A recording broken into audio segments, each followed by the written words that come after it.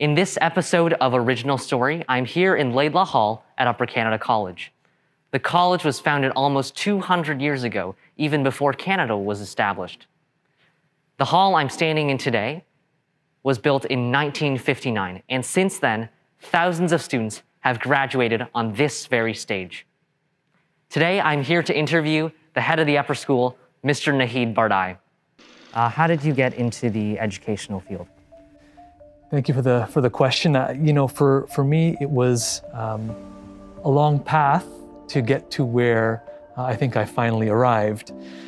When I had the chance in between my grade 12 and grade 13 year, back in the day when I was in high school, we had 13 years in Ontario. And I had the privilege in between those 2 years of taking my summer and traveling to the northern areas of Pakistan, which is where my aunt was running a school. And I had a chance to volunteer with her for a number of weeks with a couple of my friends, and I have a chance to work with some kids in the village that was there. And that was my first exposure to teaching and to education, that sort of way, and I really loved it. But I sort of parked that memory and parked that idea and didn't really revisit it again, because when I finished high school, I went off to Western and was pre-accepted to the Ivy program at Western and went into business school. And for me, business was the path I thought I really wanted to pursue, because my dad has his own business, and I really looked up to him in that sort of way, and I really wanted to go into business. And it was until the end of my degree when I had a chance to do an exchange overseas in Thailand, and I took the next 7 months off after that to backpack around East Asia and Southeast Asia and India for 7 months, when I really began to realize that perhaps what I thought I wanted to do was not really what I wanted to do. I had thought that I was going to go into business and be able to, make money pretty easy, and then I was going to, use my money and experience to help people in other parts of the world, be better, whatever that means, right? I think at that time a pretty naive idea in retrospect. And after that opportunity to travel and see the world a little bit more, I came to realize that perhaps that was not the best way to contribute to the world. I thought the best thing that I could do was to help to educate the younger generation to make good decisions for themselves and their own communities. That's the best thing that I could do. And so I came back and decided to go into education and went to do my Bachelor of Education degree, and had a really great mentor there, and went off to the UK eventually after that, and did a degree in the UK, and then went straight into education from there as a teacher, and really loved the experience of being in a school, and have been in that same kind of situation in a school since then. What major life-changing decisions have you made? And if you could do it again, would you choose the same thing? I think I'd want to speak about one of my high school experiences for a moment. And it's not necessarily a life-changing experience per se and something that I chose, but some opportunity that I had. And I remember back when I was in grade 9, I was new in the school, and there was an opportunity to apply for a conference. And they were selecting one student from the school in grade 9, to represent the school at that conference. And so my parents encouraged me to apply, and I did do that. And I remember then being selected, and my guidance counselor, Mr. Gage, coming up to me and saying that I was being selected to represent the school. And to be honest, I couldn't understand why. I couldn't believe that I was being selected to do that, because I didn't necessarily see that in myself. But it was clear that he saw something in me that I didn't know perhaps existed. And he spent a significant amount of time coaching me and helping me to prepare for that conference. And I think it was the act of being seen in what was a pretty, not a huge high school, but bigger than UCC's high school would have been. And to be seen in that type of way, I think gave me such confidence in a way, and really helped me to learn more about myself. And of course, the conference itself gave me such confidence to be able to feel like I could take on new things and to try new things out. And that, I think, was something that was, at that moment in time, definitely life-changing for me and set me on a certain type of path. I think perhaps a next moment for me was choosing, after doing a master's degree in the UK, deciding to make a choice then to move to Kenya and be able to begin my educational career in Kenya. And that, I think, was a life-changing decision of the different places that I could possibly go to, choosing that one in particular. And spending 10 years in Kenya was the most phenomenal learning experience for me in my life. And would I do it again? Absolutely. In a heartbeat. If I was back in that exact same moment and I could redo that again, 100%, no doubt. Because putting yourself out of your comfort zone in that kind of way, in a different part of the world, brand new in a career that I'd never obviously experienced before, the amount that I was able to learn about myself and others was truly wonderful. And I would encourage that for anyone, to put yourself out there, outside of your comfort zone in the most extreme way you can possibly manage. The amount that you'll learn as a result, you cannot replicate in any other type of format. So you mentioned that you went to Kenya for 10 years and taught there. Are there any specific things from that experience that you'd like to share? I mean, there are a lot. I think some of the things that I think about, of course, some deeply personal ones, that I met my partner, my life partner from there, and she's Kenyan, and we live together here, of course. And so, and that, of course, is one of the most special ones for me. But the sort of those deeply personal relationship ones aside, of which there were also many, that helped me to learn about who I am, but that would be the most significant. Probably some experience-based ones where I, for the first time, performed on stage in a theater production. I had never done that before, and I had the opportunity to do so in Mombasa, in Kenya, where a person who would be a future colleague of mine came up to me and said I had a certain kind of look and a certain kind of disposition, and he said, I always find that teachers make excellent, performers on stage, because you have to, for so much of your time when you're in a classroom, behave in a certain kind of way. And so as first I said, no, I don't think so. And he said, no, give it a thought, try. And I said, you know what, I've never done that before. When else will I do that? And so I tried and, really enjoyed it. And it was a great production. The show was 2.5 hours long, and I spent 2 hours, the 2.5 on stage. And so it was quite a big commitment and lots of lines to rehearse and learn and scenes and all that kind of stuff. But what a wonderful opportunity.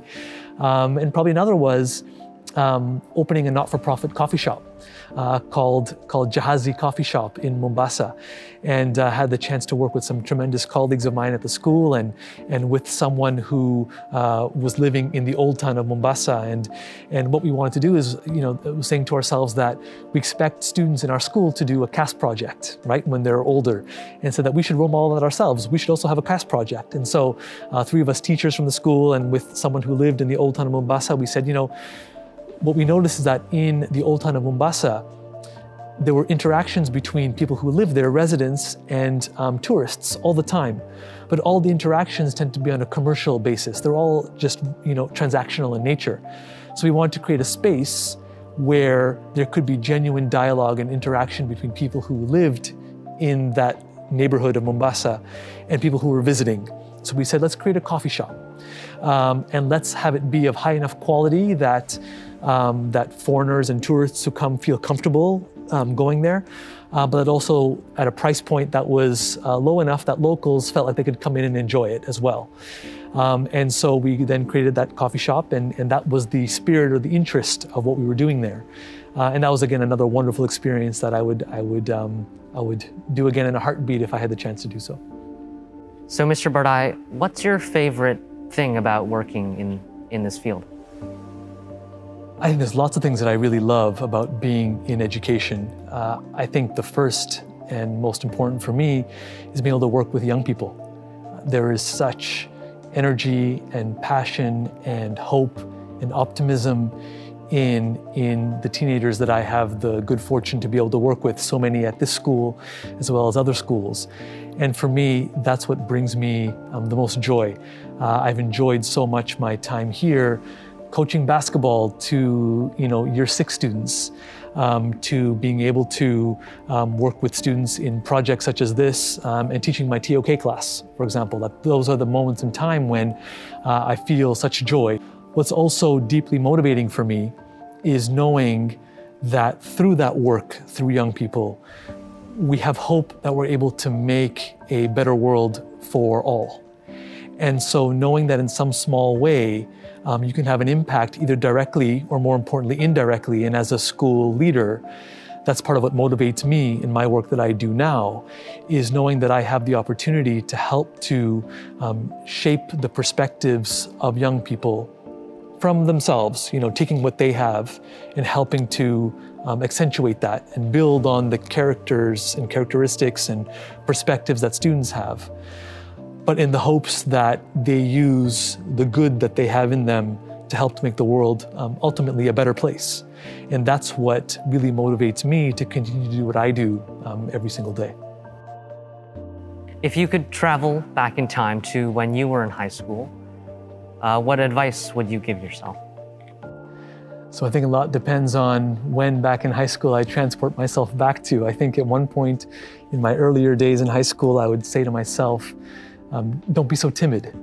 That's something that I would suggest to myself. I think though later on in high school, my latter years, it'd be more about saying to myself to be more conscious about my impact on others, and to perhaps to try not to be as self-absorbed, although I think it's totally normal for that to be the case, but to try to step out of that a little bit and to have more thought about the impact that you have on others. But I think probably most importantly, the advice that I would give myself is to give more of yourself or to give more time to your family. In particular to my parents and my sister. I think at that time in my life, I didn't involve them as much as I probably could have. I didn't have as many open conversations with them. I can say from this perspective now that I know that my parents, and I'm sure many parents, want nothing more than to be able to understand how their child is doing at that stage in their life. And oftentimes teenagers, including myself, tend to kind of put a bit of a barrier, between them and their parents. So that's probably what I think is the most important piece of advice that I would give myself. Mr. Bardai, how would you define success in terms of a teacher and in terms of a student? That's a really complex question. I think how we define success is so much based on the individual and what we value, but also what the community around us values. And I think it also changes depending on the time that we are at.